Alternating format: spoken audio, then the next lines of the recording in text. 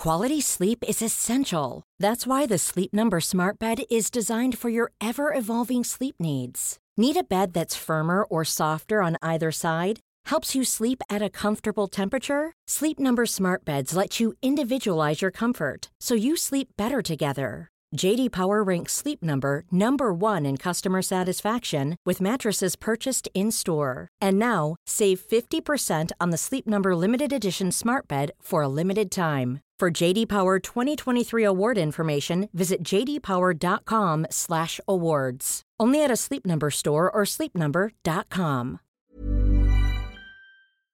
Your favorite band's about to play a sold-out show. You got in. Over here! With a friend. And found a spot close enough to see the set list. They're definitely playing your song. When you're with Amex, it's not if it's going to happen, but when. American Express. Don't live life without it. BetMGM is pitching baseball fans a chance to swing for the fences. Register using code CHAMPION200 and win $200 in free bets when you place a $10 moneyline wager on any Major League Baseball game and either team hits a home run, regardless of your bet's outcome. Enjoy baseball like never before with BetMGM's daily promotions at your fingertips all season long. Download the app or go to BetMGM.com and use code CHAMPION200 to win $200 when you bet $10 on an MLB game and either team hits a home run. Sign up today and find out why nothing beats a win at the King of Sportsbooks. Major League Baseball trademarks used with permission. Visit BetMGM.com for terms and conditions. Must be 21 years of age or older to wager. Virginia only. New customer offer. All promotions are subject to qualification and eligibility requirements. Rewards issued as non-withdrawable free bets or site credit. Free bets expire 7 days from issuance. Please gamble responsibly. Gambling problem? Call 1-888-532-3500. I'm Tamara Thomas, editor-in-chief of UrbanHealthToday.com, part of the DocWire family of medical news sites, and I want to thank you for tuning in to Urban Health Weekly. Our goal each week is to keep you informed of the latest in health and medical news right from today's headlines. It's time to empower yourself with open conversations about your medical care with news that matters to you. So are you ready? Let's get started. Hi, I'm Tamara Thomas, and welcome to Urban Health Weekly, where we talk about medical news and health topics that matter to you. I'm here with Jackie and Lou. How are you guys? Hey, we're good over here. All good. So we were just talking about this doctor on Twitter. Glaucomflecken is his name. Something He's like got that. like 500,000. He's got 500,000 followers, and he does comedy, like doctor comedy. Mm-hmm. And Okay. a lot of the stuff he covers is like, you know how the journals, the like JAMA and the Lancet and all of them, they actually charge doctors to publish their work, and then they have no rights. So they have to write. What? I didn't know they charged doctors to publish their work. It's big business. It's big money.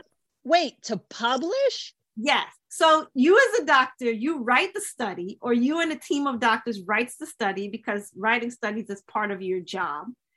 Okay. Then you, in order to get into the prestigious journals, you have to pay the journal for your submission. So if they what? I didn't know that. It's the biggest racket. So in any event, so he makes, so not only do you have to pay, after you pay, they now own your stuff, and you can't use it commercially or for anything. So you can't use it for lectures.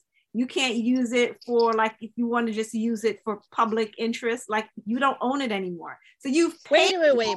If you got to make a lecture, you can't reference your own You stuff? cannot reference it. Well, you have to pay them if you want to. Oh, they get like a fee, like a royalty? Yes, on your own. Oh my God. So I guess the only reason to publish would be to advance science and for prestige. Yeah, you're doing it, you're paying that because they're saying, it's kind of like the Playboy model, where they say, well, we're not going to pay you because being in Playboy is going to raise your profile. Yeah. It's that same model, except you're paying them. So I don't know if you. What a racket. Oh my God, it is so gangster, I can't even. So this guy Glaucomflecken, he makes these little skits with himself where he plays all the characters and basically makes fun of that whole model, and kind of like, kind of turning it on its head and like making people like think, well, wait a minute. You're right. DocWire came across this guy, right? And referred him over to us. He is funny. Anyway, I don't know if I'm his name wrong, Dr. Glaucom. But we will include a link. We'll include a link to his Twitter. It's not really disparities, but I guess it's kind of the disparity, because if you don't have the thousands of dollars to pay one of the big, I think it is a disparity, because if you don't have, that's what I'm getting ready to say. I'm getting ready to say you're right. You can go ahead and say it. Well, I think it's a monetary disparity, that if you don't have the thousands of dollars to pay to have your work published, or don't have a major institution backing you, your research and your thoughts just don't count. They will not be seen in the academic. And that's a lot of the reason why disparities, which have been around a long time, are only now coming to the forefront, because there's just never been any money behind it to pay these institutions to even put them in the magazine. So wait, how did they come up with the money to publish before? How were the researchers? Really, was that part of their grants? So really the only ones, if you had a big institution backing you. The institution paid the fee? Right, exactly. The institution pays the fee because they are the ones you're doing it's all this prestige thing. So you're doing research, under their institution's heading. And so they pay that fee for you. And so that means that only the big institutions who can afford to pay those fees get their works published. And if you want to be somebody who's a great researcher, you really need to be hooked up with an institution. With an institution, exactly. Right. You're a small institution, or you're a city-run institution, and you want to write about things that are not of interest to the big institutions. Guess what? You're not getting published. Or you're going to get published by some obscure journal. Right. Okay. Wow. And I'm going to include a story that actually about, more than 3 decades ago. I had the privilege to work with an editor-in-chief that was a Nobel Prize winner, and it was for a major journal. I'm not going to name the journal or name that editor, even though he's deceased now for a while. And we would get the submissions. This is before electronic submissions. We would get a big box full of submissions every day. Wow. And I asked them, well, who goes through all of this? He goes, oh, I do. And I go, how do you read all of this? This comes in every day. And he goes, oh, watch me. So he would sit and just sort. Wow. He would sort the envelopes and make one big pile and make a small pile. And I would ask him, well, what you do? He goes, oh, I look at the return address. If it's not an institution or an institution that can do top-notch research, I automatically reject you. And the 95% of the stuff would go in box A, and his assistant would have a custom rejection letter. We looked at your work, however, we're rejecting you. He'd only read the percentage that was from the big institution. You see? Oh, wow. I was there. I saw it. And, it keeps the ivory tower very ivory. Yes. So it wasn't like a case of watch me read this. I'm going to demonstrate my speed reading skills. It wasn't that. It was now, academic publishing has come a long way. They, some of the more scrupulous publishers now have blind submissions, now have it's all electronic. So they keep track and make sure that there isn't a lot of prejudice, but I'll tell you that even that has its flaws. I was going to ask. They can't possibly be really blind. Yeah, right. Not all of it is blind as you would think, because there's always, hey, I just submitted my paper, send it to me. There's a lot of that goes on. Okay, sure. But back in the day, it was all, it was all at the whim, and people would just look at your institution, and, your top-notch journals would just not consider you. Yeah, that's wow. So anyway, he kind of pokes his finger in the eye of that whole thing, and people are starting to catch on. This is kind of this is raw. So just interesting. I would love to interview this guy because I like his I like his perspective. This is really funny. Anyway, I'm going to add his Twitter handle to Urban Health Weekly when we put this up. So let's get to it. New study links gut bacteria to cognitive function. Scientists are discovering that many ways in which the microorganisms living in the human gastrointestinal tract can influence health. These organisms, collectively called the microbiome, are incredibly diverse, and there has been an explosion of research studies investigating this fascinating link over the past few years. Researchers from the United States have recently analyzed data from a large cross-sectional study and found a link between gut microbial composition and cognition status in middle-aged adults. The participants were recruited from 4 centers across the US as part of the CARDIA, which is Coronary Artery Risk Development in Young Adults study. Scientists believe that short-chain fatty acids, those are the ones like you find in fermented foods like yogurt and sauerkraut, play a part in regulating how the gut and brain interact. That is, the gut-brain axis. In animal studies, short-chain fatty acids appear to be protective against vascular dementia and cognitive impairment. Scientists are also starting to come around to inflammation being responsible for Alzheimer's and dementia. Like you're seeing a lot more of that. And this gives new meaning to the term food for thought, in my opinion. I just really hope that if they don't think that their body is affected by the food that they eat, they should really think about their mind. It's still one of the areas of the body that modern science has not come up with solutions for because there's just so much about the brain we don't know. But I'll tell you this, maybe you've decided that your body breaking down is part of being old, or are you also willing to give up your mind in the process? Yeah, that's the problem. Yeah. Thoughts? What's considered middle age, by the way? Middle age is considered like what, your 40s, your 50s? I would call it 80s. So what are you then? I'm young, man. You're young. He's just a baby. Right. I'll be a middle age in 20 years. He's still wet behind the ears. Okay. Right. No, but seriously, like, what do you guys think of this? Well, they've certainly been saying that a long time about the microbiome. So this is just yet another. Yeah, it's just one more thing. And that's a really good point, by the way, where you say, if you don't mind your body falling apart, worry about your brain. It's all connected. That's part of aging. That's what's well, maybe not. We were just talking last week about, women who are having sex forestalling menopause, right? So is it about aging or is it about how we treat our bodies? Just putting it out there. Yes. I mean, look, would you put cheap oil into your sports car? Would you put? That's interesting. That's right. Never. Never. You wouldn't even think of it, some people buy the cheap oil. I really doubt it.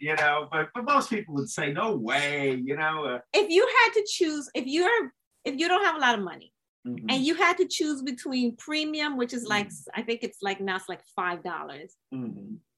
And the cheap stuff, which is like what, $3.50 or was it $3.50, something like that? Yeah.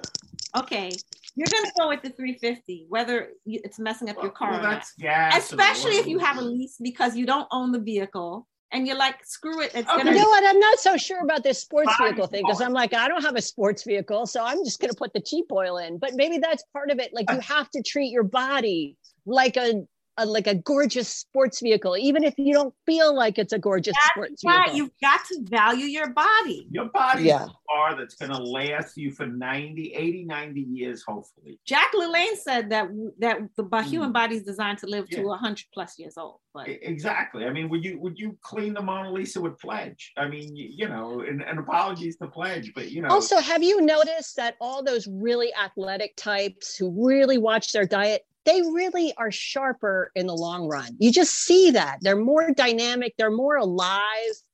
Like, have you guys noticed that with public figures in general? It seems like they have access to information that the masses do not. And that's because they are in a position financially and socially where that information is available to them. And I want people to take this information that we're giving them and use it. Use it like you're a rich person and take care of yourself. Yeah. Take care of your body. Take care of your mind. Yeah. I mean, you're right. Yes. Yeah. I think, if you're going to splurge on yourself, splurging on your diet is absolutely a primary thing. And a lot of people, they don't view it that way because, quite frankly, when you buy food, it's not a durable thing. It's going to be gone in a week. Where if you buy a diamond or you buy a bracelet or you buy a handbag, or a TV or something, or a handbag again. That's right. For all the women out there, or shoes. That's right. It's gonna last me for years. That's for a long time. But food, it's only there for a week or only there for a day. And also we talked about that cheap food is often the most addictive food too. Yes. Because it has the most chemicals, the most additives, the most low grade excitotoxins. Yeah, the most low grade ingredients so that they can maximize profit and decrease spending. It's a shame, So let's move on. I know you guys don't want to discuss COVID anymore. It's relevant. We have to. It's important. I think it's important, given that the story we talked about a couple of weeks ago. Remember, I mentioned the clinic turning pregnant women away from their vaccines. COVID infection can attack placenta, triggering stillbirth. Pregnant women who are vaccinated against COVID-19 are at greater risk for delivering stillborn babies. And new research provides important clues about why. Unlike other fungal, bacterial, or viral infections, which cross over the placenta to affect the fetus, SARS-CoV-2 is particularly lethal to the developing placenta. And this damage deprives the fetus of oxygen and nutrition, said study author Dr. David Schwartz, a perinatal pathologist in Atlanta. In November, the CDC reported that pregnant women with COVID are at increased risk for stillbirths, which is the loss of a baby before or during delivery. Schwartz said the risk remains rare. To better understand why risk of stillbirth may be increased in expectant women with COVID, Schwartz and his team analyzed placentas from 64 stillbirths and 4 cases in which babies soon died right after birth. All of the pregnant women were unvaccinated. Infected placentas showed increased levels of fibrin, a protein involved with blood clotting, and obstructed blood and oxygen flow to the placenta. All 68 of the placentas also had death of cells that comprised the major protective barrier between mother and fetus, and 66 of them had a buildup of inflammatory cells. By the way, placenta is chock full of, help me guys, come on. Not the ACE2, the opposite. Yes, is it the ACE2? Yes, the ACE2. Placenta is chock full of ACE2 receptors. I mean, this is so sad. It is sad. God. And I want this to be a wake-up call for all these women that are on the fence. I know everyone's sick of talking about COVID. I kind of am too. No, right. But we just have fatigue, but it doesn't mean it shouldn't be addressed. We have to face it. People are still dying. Doctors are still burned out. Hospitals are still filling up with people, whether we talk about it or not, whether the we have to show up for them. Yeah. And these are preventable deaths. That's what makes this so remarkable right now. Like, we have all kinds of means. We have prophylaxis, we've got vaccines, we've got treatments, and people are still dying because they won't avail themselves. Listen, women, you have to think about your baby. I'll tell you this. Before I was pregnant, I was an anti-flu vaccine person because I was healthy and I figured that I'd just get it naturally. Right. But then I got pregnant, and you know what? I realized it's not about me anymore. And I started getting vaccinated. And you know what? I haven't had the flu since 8 years. I have not had a flu. I used to get every year, but I was healthy. I was young. I was like, my body's it's going to be fine. I'll get my immunity that way. But you know what? I have not had one bout of flu in 8 years. Every year I have been healthy that I've had the flu vaccine. So just keep that in mind. What are you willing to do to keep your baby safe inside you and bring And I think that's what people want to know. They want, especially pregnant moms, want to make sure that that getting the vaccine is safe for their baby while they're pregnant. So that's what they're saying, is that But women have to understand that we pass our immunity on to our children. Right. So you're not doing something that's going to be harmful to the business. It's not like Zika virus where you have to, the baby's head shrinking or something like that. This is you inoculating yourself and passing that immunity onto your baby when you give birth to your baby. And what a loving gift to bring your baby into the world, not having to worry about losing your baby at the last second or your placenta degrading and your baby dying inside of you. I know it's macabre, and people don't like to think about that image. But it's important. Yeah, you need to think about it because that's the risk you run. It is rare, but it could happen. Wait, I have a quick question. So really what they're saying is that because it affects the placenta, that's blocking and interfering with all nutrition. Is how mommy feeds baby inside. It's not like so they're not saying that the COVID-19, they're not saying that in this case the 19 crossed the barrier. Right. They did find some babies that had COVID crossed. They did have, but that's not what killed them. What killed them was basically the placenta. The destruction of the placenta. Right, which is where they get their oxygen and they get their food from. Okay, that's differing from Zika, which crossed the barrier. Yeah. Okay.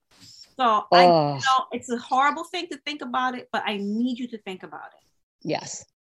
So should we take a break? Yeah, let's take a break. Okay, all right. So we'll take a break and we'll come right back.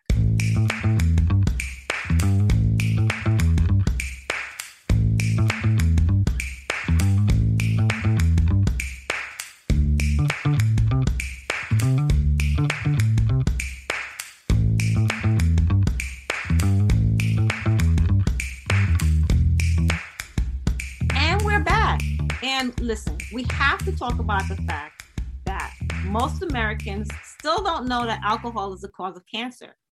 That's pretty scary. Most American adults remain unaware that alcohol is the cause of tens of thousands of cancer cases in the US every year.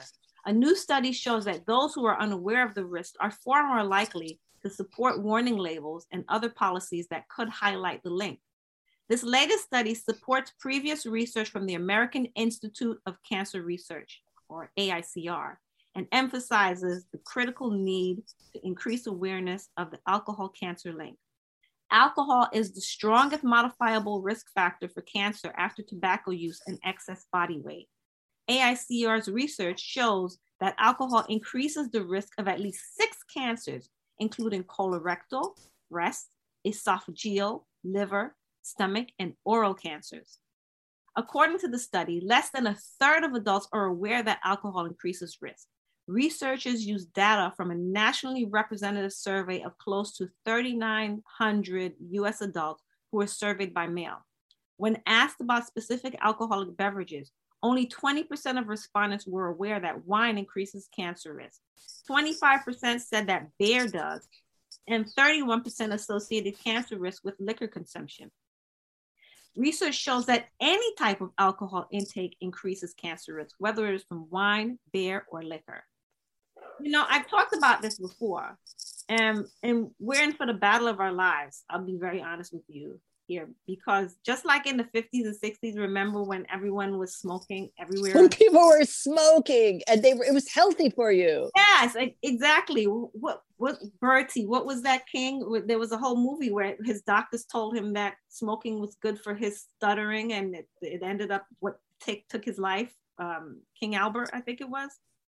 Wow, no kidding. Oh, the King's Speech? Yes, the King's Speech. Thank you. Wow. Until one day we learned that, guess what? It's actually killing us. But, everywhere we turn on TV, day or night, everyone is making a drink. Especially they love to do the red wine business. It's full of polypropyl. It's full of all kinds of great nutrition. The red wine. They're always promoting red wine. Oh, and mommy's going to have a little, it's glorified, man. It's like health drinks, for example, are like a punchline to make fun of a type of person, the Valley girl, and she's drinking her green juice and she's like a joke. But I think that alcohol is so insidious. Everyone is drinking, even teens. And it's infuriating to see the glorification of alcohol. How do we get away from it? What can we do? You know what I mean? Do you think an alcohol is associated with being like a grown up too, like sophistication? Do you think that was part of it, like that whole Mad Men thing? The people of that era, days of Dynasty. Remember in Dynasty and shows like that, and then Mad. Oh yeah, they always fixed a drink. They always have a cocktail, and you know, the soap operas, you see, you know, they have their little bar and they've got their little tumblers and they pour themselves a drink, and it means you've arrived in the world of adults, sort of. You know, and now it's like it's everywhere. Like even on one of my favorite shows, Insecure, it's like cocktail time, girl. You know, and what happened is the alcohol industry has basically made drinks so tasty. It used to be that women didn't drink all that much. Oh yeah, because remember it used to be like brown drinks. They were really like thick, like amber drinks, you know, that were like thick whiskey. It put like hair on your chest. Yeah, that kind exactly. Of thing. Like they would drink it and they would go, ah. But it was manly, and it was like, you know, like it was manly. In the Western movies, and they would wipe their sleeve across their nobody pretended that it tasted good, like exactly, but it was about being a man. And then the alcohol industry was like, hey, we've got to get women involved in this, and they started making all these liqueurs, all these sweet tasting drinks, girl drinks. Yes, exactly. And now we have, you know, it's just become like a national pastime where everyone's falling down drunk, and it's funny and it's cute and it's like shows dedicated to it. Yeah, it adds to like a plot twist. Like it's an easy like plot twist for a show. Can I tell you, I looked up online, I think it was a couple of years, because I just couldn't understand, like what everywhere I turned, it was like alcohol. And I was like, does no one else notice this? Like full disclosure, I'm a teetotaler. I think alcohol tastes disgusting. I don't drink it. I don't care how sweet you make it. There's nothing in the world that is going to make me put that thing in my mouth. It's just yucky. Wait, are you telling me that like you never, like you wouldn't be into drinking like once a year, have a glass of wine or have like I love a sweet beverage? I love a mojito. Okay. But you know not to do it because you're not. But it's not something that I like seek out. Like I don't need. Yeah, me too. I don't need, like on vacation, y'all enjoy some mojitos and stuff like that. Cause I'm just sitting by the pool, or I'm sitting on the beach on a chair, just hanging out. But I mean, I'm not knocking them back.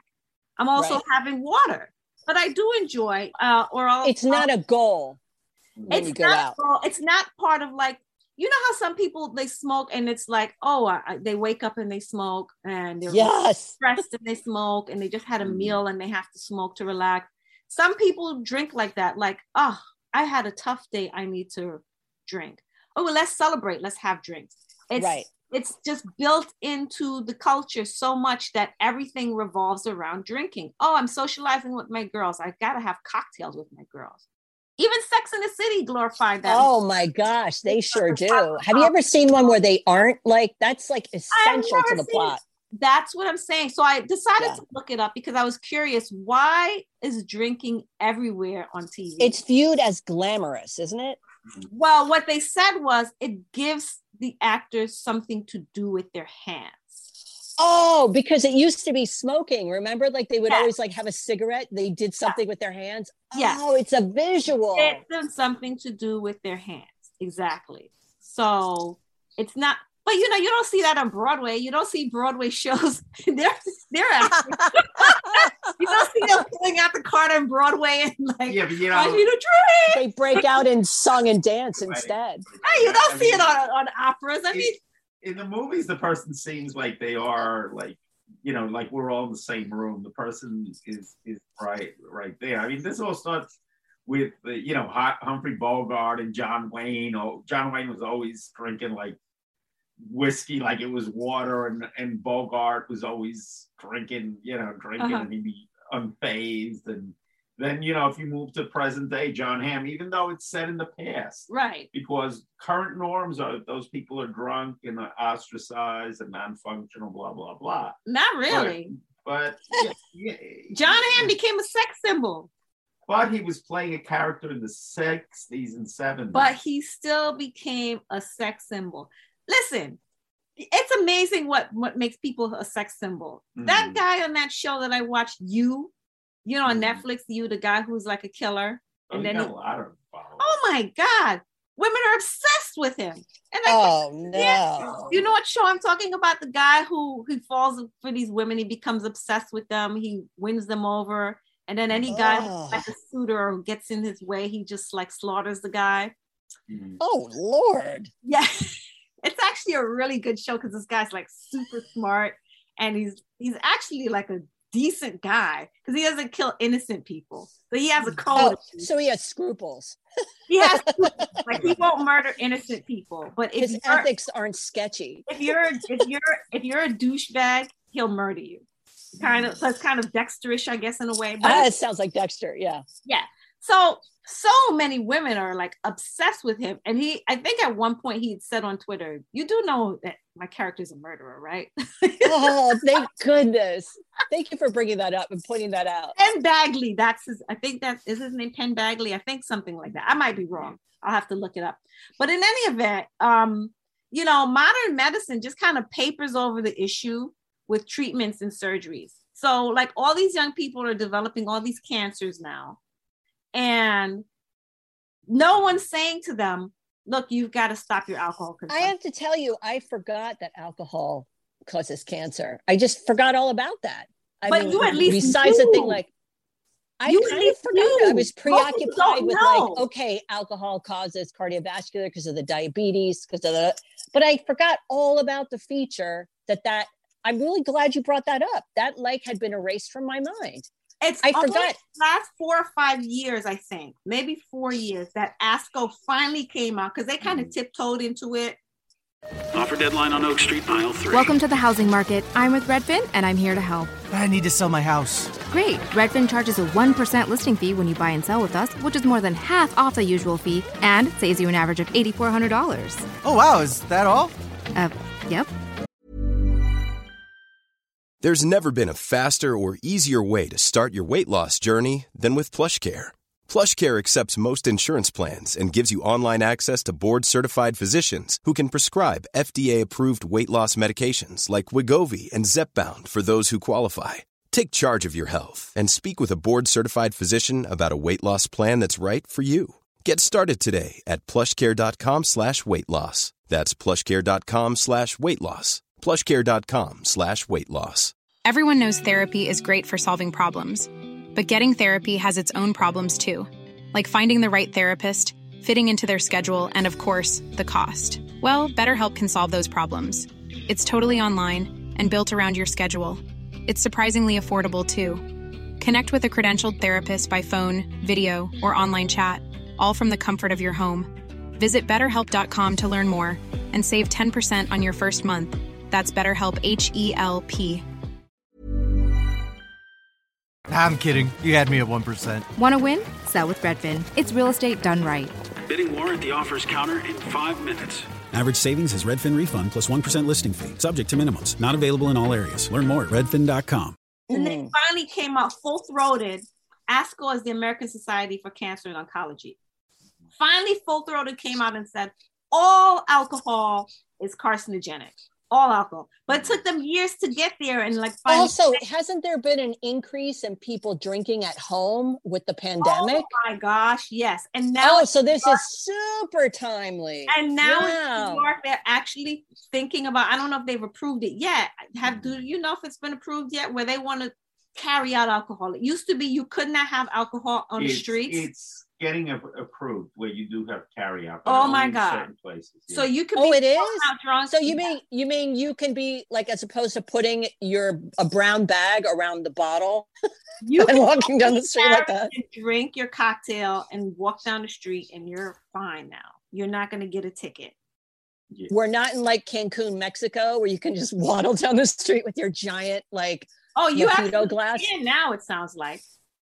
Wow. But the thing is, like, nobody's saying to these people who are enjoying their drinks, you probably shouldn't drink this much, or you probably shouldn't drink because this could lead to health problems down the line. Look, you know what that article is saying, by the way? That article keeps saying, it's mentioning, all right, so it's a carcinogen, alcohol is a carcinogen, and they talk about how it's like colorectal, esophageal, liver, stomach, or so it's all like, except for the breast, it's like where the alcohol is directly being touching that tissue. Esophageal, that's your throat. That's right. Your liver and your stomach, your mouth, oral cancers, colorectal, your butt. That's exactly right. Your entire digestive tract. Mm-hmm. That is what we're talking about here. So you're putting this poison into your body, and you're exposing your entire digestive tract to a carcinogen. We're screwed. Wow. Yes. We're screwed.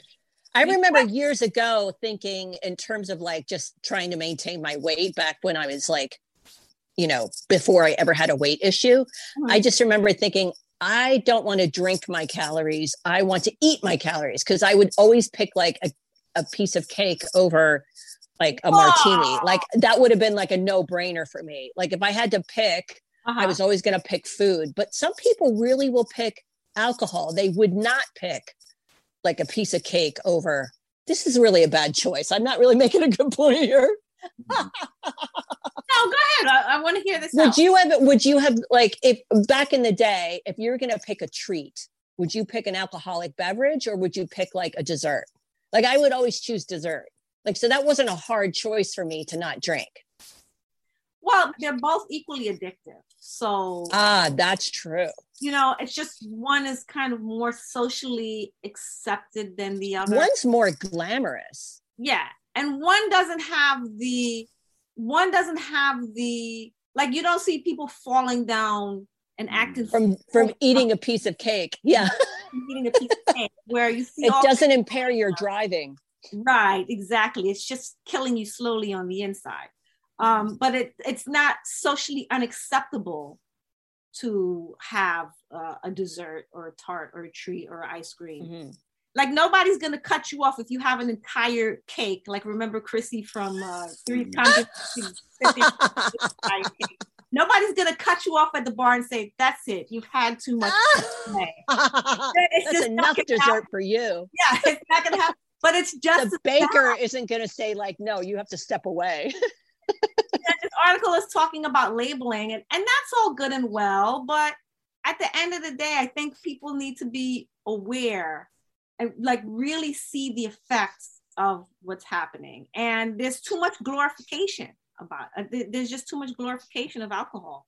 There is. Well, it kind of gets ingrained into your culture early on. Yes. It did a long time ago because, I'm going back now to the 70s and 80s and dating myself here in my career when I was very, very young, starting out. Those were big drinking times, right? Oh, you dated yourself when you said 30 years ago you worked with 30 years ago. At the turn of the century of the year.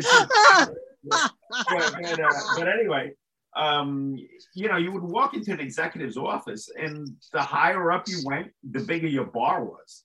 I mean, wow. A company, you had a full bar in there. And the first thing they would do is when you were having a meeting, everybody get to offer a drink. Oh my gosh. Yeah. When I was going to the liquid lunch. My God. In Amsterdam, there was a tradition, I think they called Geneva or something. I don't know. That Jonge Jenever. Yeah, that's the gin. Yeah, but what they would do is at 3:00 in a meeting, some dude would come in with a Heineken cart and gin and everything into the conference room, and everybody started drinking beers. Oh my gosh.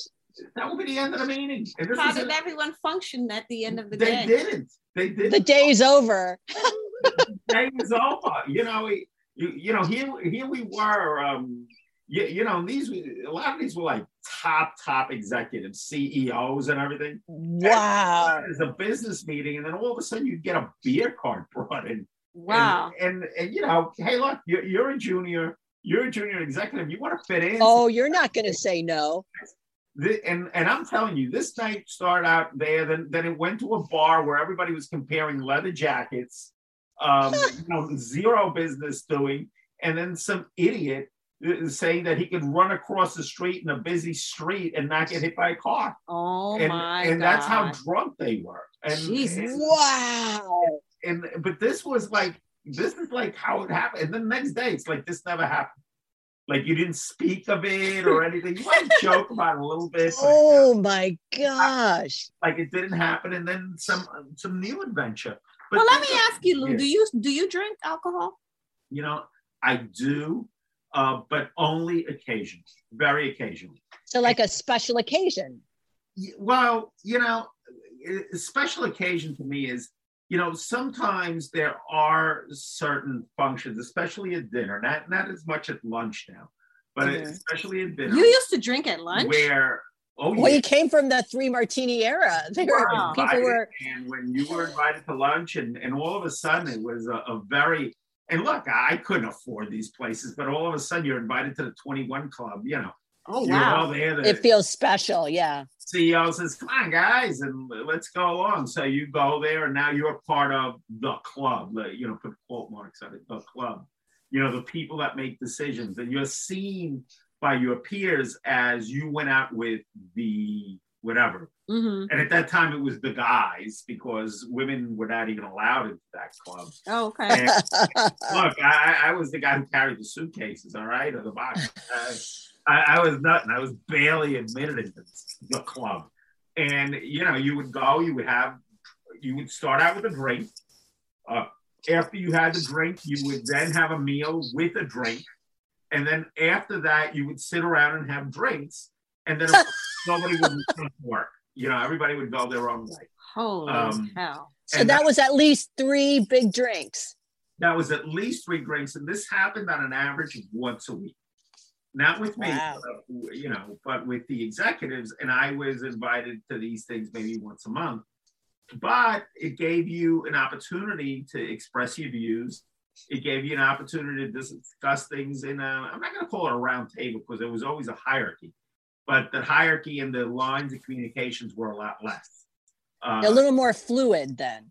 Yeah, a little more fluid. And you got, you know, if there was a big hierarchy, you kind of got the opportunity to cut across lines.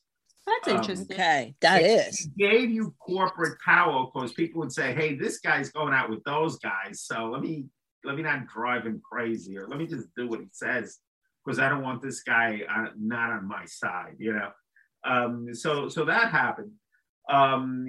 Then, you know, then there's the evening business drink, which many times could be with a total stranger, because you could say these are business acquaintances. These are people you see 2-3 times a year. You don't really know, but you're here to do a big So you deal. kind of have to socially drink at least. So, you know, but you start doing it, and it kind of does uninhibit you a little bit, and it makes the presentation go easier. Okay. Or the conversation go easier, or the night go easier. Now, what I will say is it then becomes a crutch.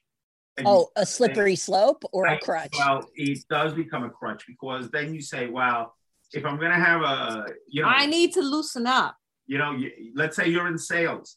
The more times you take people, I'm nervous. I've got to have a little something to take the edge off. You know, they teach you early, face to face.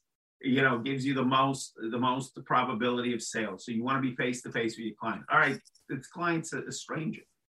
What better way to get them to open up than to be in a position where you're both drinking? In addition to that, you know, you may not be so confident yourself. Your livelihood depends on it. So I'm nervous. I need a drink maybe to get me over the edge. I got to be friendly with this person who I don't even know.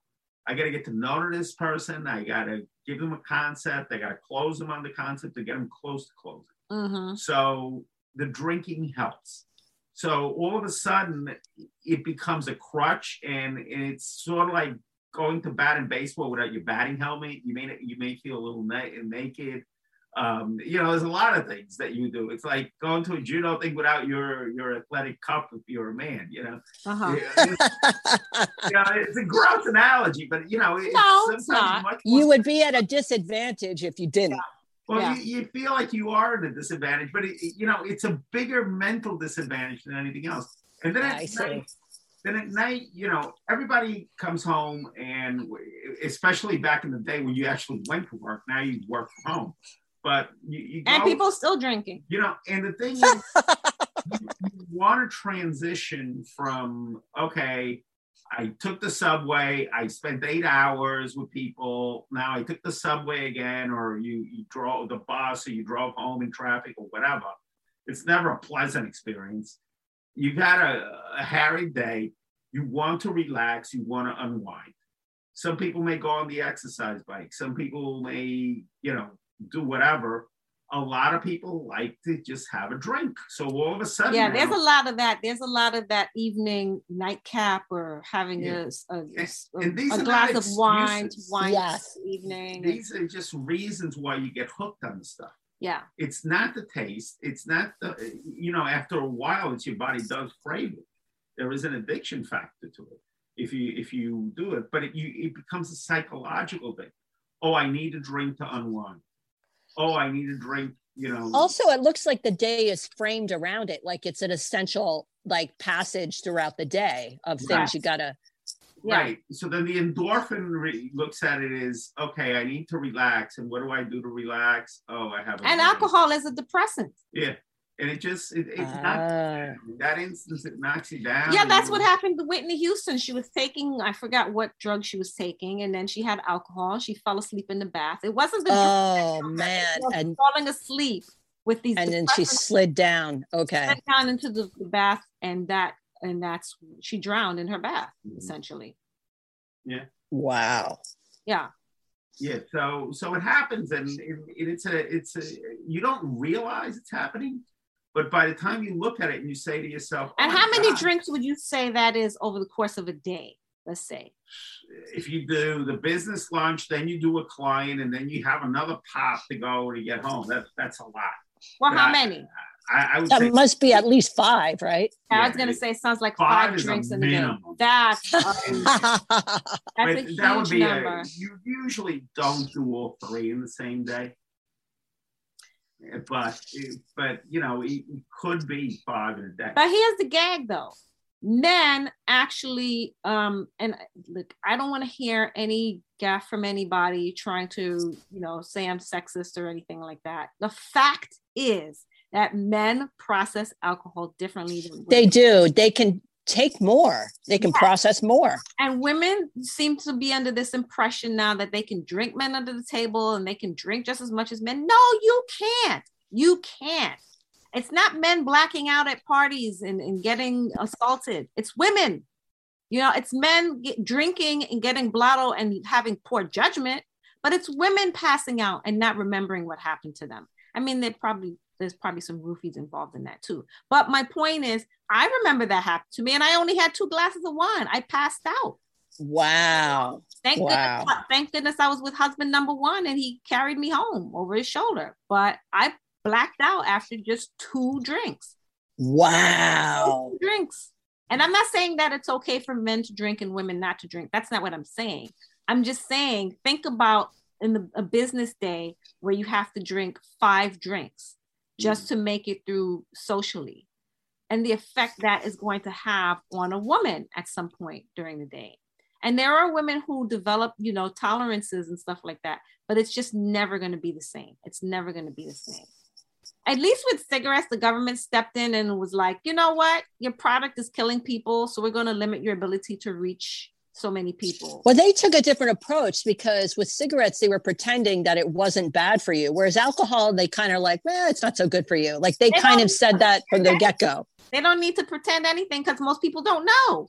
They see it all over the screen. And it's amazing to me. So they don't need to say anything. They just need to have their label, on the show. And that's it. That's it. The work is done for them. So between the ASCO not putting the message out effectively to people that alcohol is carcinogenic, and the land of TV and movies glorifying it everywhere, that's what it has come down to. Like entertainment now, you can't be entertained unless there's alcohol. I remember the first college party I went to when I was in undergrad, and I went to the party. It was like at a bar, and everyone was standing around drinking, and I was like, this is a party. This is fun. Like the goal was to nobody knew how to make small talk. Everybody. There's hardly any music. No one's dancing. It's just everyone kind of standing around and drinking and like laughing at jokes that aren't funny. I was like, I'm out of here. Doesn't make any sense. Makes no sense. So I don't know. I think we're in a no-win situation here. I just think we're screwed. Oh my gosh. I don't know. I wouldn't go that bad, but I think the pendulum's going to swing. I think back in a different direction. People are not dying of alcohol the way. There's a lot of studies. All right, let's not get crazy here, because there's a lot of studies that say that one drink a day of red wine or moderate, very moderate controlled drinking actually prolongs life, not shortens it. Yes, polyphenols, blah, blah, blah. Yeah, but so there are those. But they're also, but these are also. But you can take your polyphenols. You can take polyphenols without it being alcohol. Like that would be great. And also, these are in cultures where the food is not adulterated. Right. It's mostly Mediterranean. Yeah, that's true. Diet, so of course, yes, it's going to add because it's not going to be the straw that breaks the camel's back.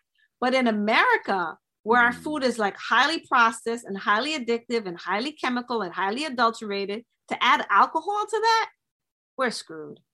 It's just the cherry on the cake. It's just the cherry on the cake. And with that, we're going to take another break, and I'm going to get myself together. I'm going to get my life, and we'll be back. All right.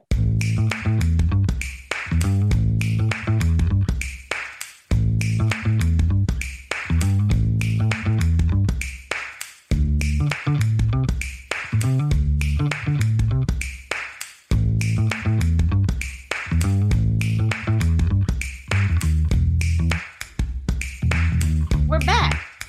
And some good news, at least after that depressing alcohol story. Calorie restriction trial reveals gene that may prolong healthy life. Laboratory studies of animals show that those fed a calorie restricted diet may live up to twice as long as those with an unrestricted diet. Now, a team led by researchers from Yale University has investigated the effects of calorie restriction in people. Their findings, which appear in Science, may eventually lead to new ways to extend healthy life. In animal studies, calorie reductions of 40% are common. However, as the authors of the new study explained, this affects growth, reproduction, and immunity. In the human study, calories were reduced by only 14%. Unlike many weight loss diets, a calorie-restricted diet involves small reductions of habitual calorie intake over a long period. People usually lose some weight, but this is not the main aim of calorie restriction. So let's look at how calorie restriction affects the body. The researchers looked at the effect of calorie restriction on the thymus gland, which is situated in the chest, just above the heart, and is part of the immune system. The thymus produces T cells, white blood cells that are essential for fighting infection. Hormones released by the thymus inhibit the aging process. You hear that, people? Inhibit the aging process. That means you won't age as quickly. Who doesn't want that? Exactly. That's why it's bore repeating. As people age, their thymus becomes fatty and smaller, and it produces fewer T cells. Older people are more susceptible to infections because of this reduced immunity. The scientists performed MRI scans on the participants' thymus glands. They found that those with calorie-restricted diets had greater functional thymus volume than those with unchanged diets. The thymus glands of the restricted diet were also less fatty and produced more T cells than those of the restricted diet group. The researchers then looked at body fat or adipose tissue, which is key to the functioning of the immune system. Some immune cells in this tissue can cause inflammatory responses when wrongly activated. They found changes in gene expression of adipose tissue, with some genes inhibited in those with restricted diets. The rest of the article gets more sciencey, so I'm going to spare you that. But the link will be available on urbanhealthweekly.com, so you can read through the entire article at your leisure. But the gene that they found is called the PLA2G7. PLA2G7, thank you. I mean, what do you guys think? You know how I feel about calorie restriction, so I'm not going to hog the floor here. Well, I'm a fan of calorie restriction and intermittent fasting. But, I find like this study is really interesting because it says 14% reduction, which is really doable. We can all do 14%. That's not as much as you think. And also, it's interesting they talked about the thymus gland. I mean, we don't really hear about the thymus gland that often. Do you guys constantly read stuff about the thymus gland? I'm not reading a lot of stuff about the thymus gland. And this is just very exciting, this whole possibility. So what would 14% caloric restriction look like? So it's 2,100 calories per day. Yeah. And if you take 14% off of that, Mr. Math Man, tell me what that is. 14%, so 10% would be 210. So 14% would be like 250 to 280. Okay, so about 300 calories. What would be the equivalent so you don't have a couple of yogurts for me? You could have like 3 cookies out. So basically you skip a snack. That's not... You skip a snack. That's so doable. I feel like that's just not enough. 14%.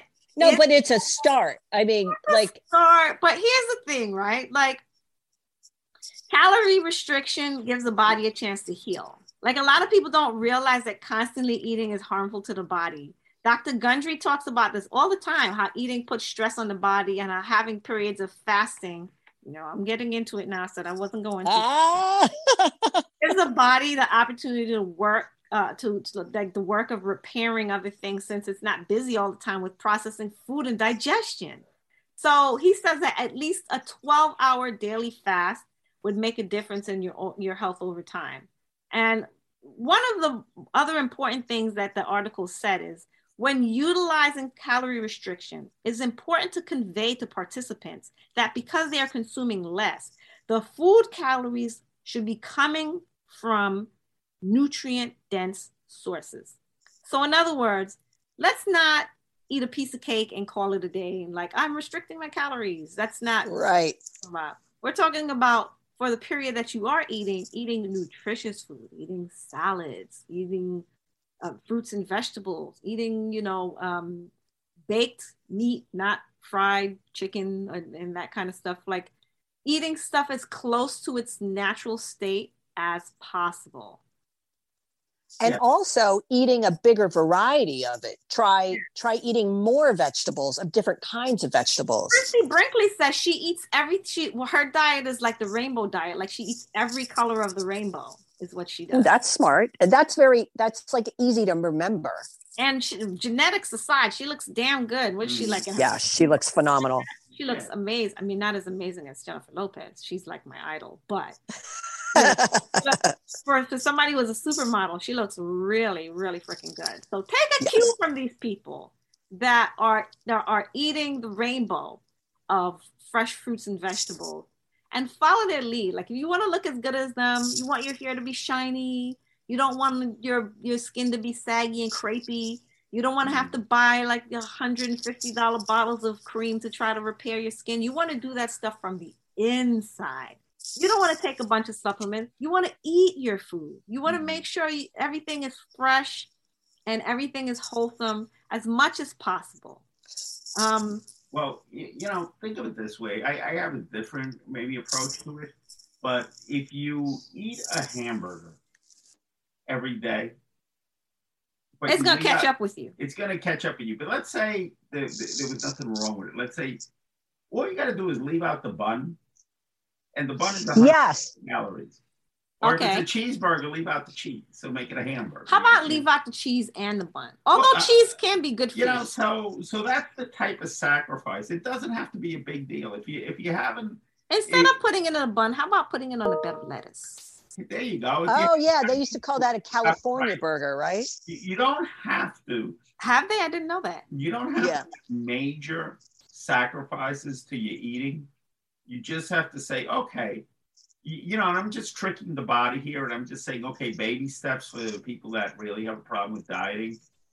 Okay, so if I have Chinese food once a week, leave out the rice. Just eat the food. Yeah, that's what I do, because that rice is really trouble. Mm-hmm. So yeah, that's very doable, by the way. A little tiny tweak here and there, and it's incremental. You're looking at, because all you have to do is, think of it this way. If you leave out the bun and you leave out the rice and you do that, you've now left out on the table maybe 1,000 calories. That 1,000 calories is what we're talking about a week. It doesn't have to be 110 a day. We're talking about 1,000 calories a week. We're talking about 4,000 calories a month.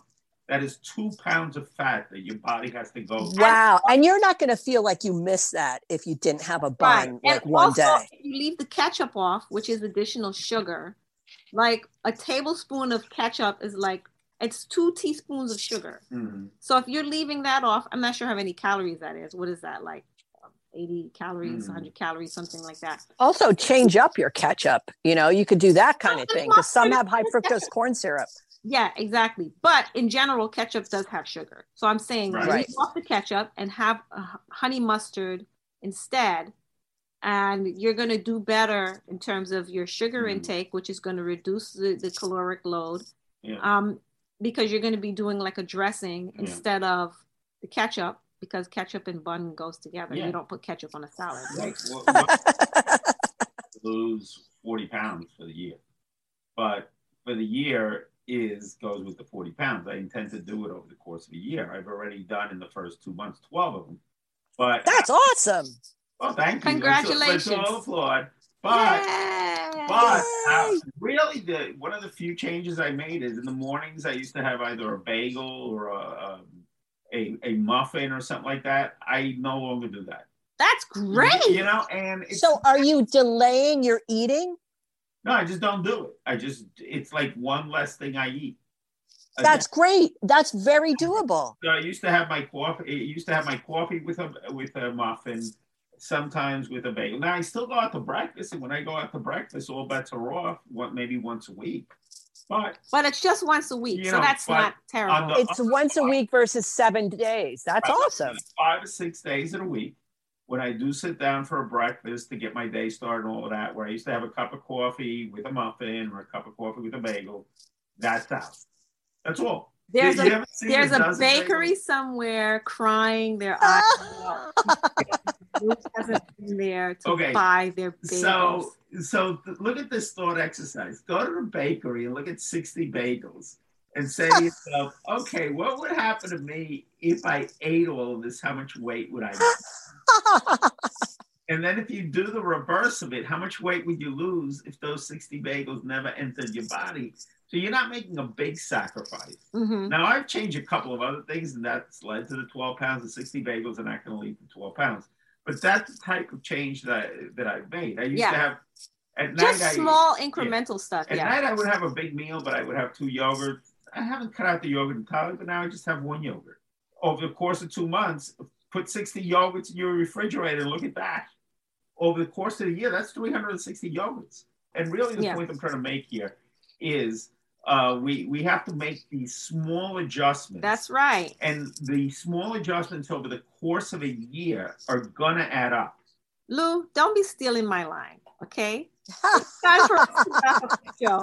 And remember, you only have one life and one body. So do your best to make it count so your years are full of life and full of health. Small steps each day and you'll see a difference. Like Lou is trying to steal my line. I'm sure of it. Yes, I read the notes. That's all the time we have today, you guys. You guys are amazing as always. Can't wait to talk to you again next week. All right. Bye. Bye, guys. Thanks for listening to Urban Health Weekly today. I hope you'll join me and my friends next week so you can stay informed and inspired to take control of your health. See you next time.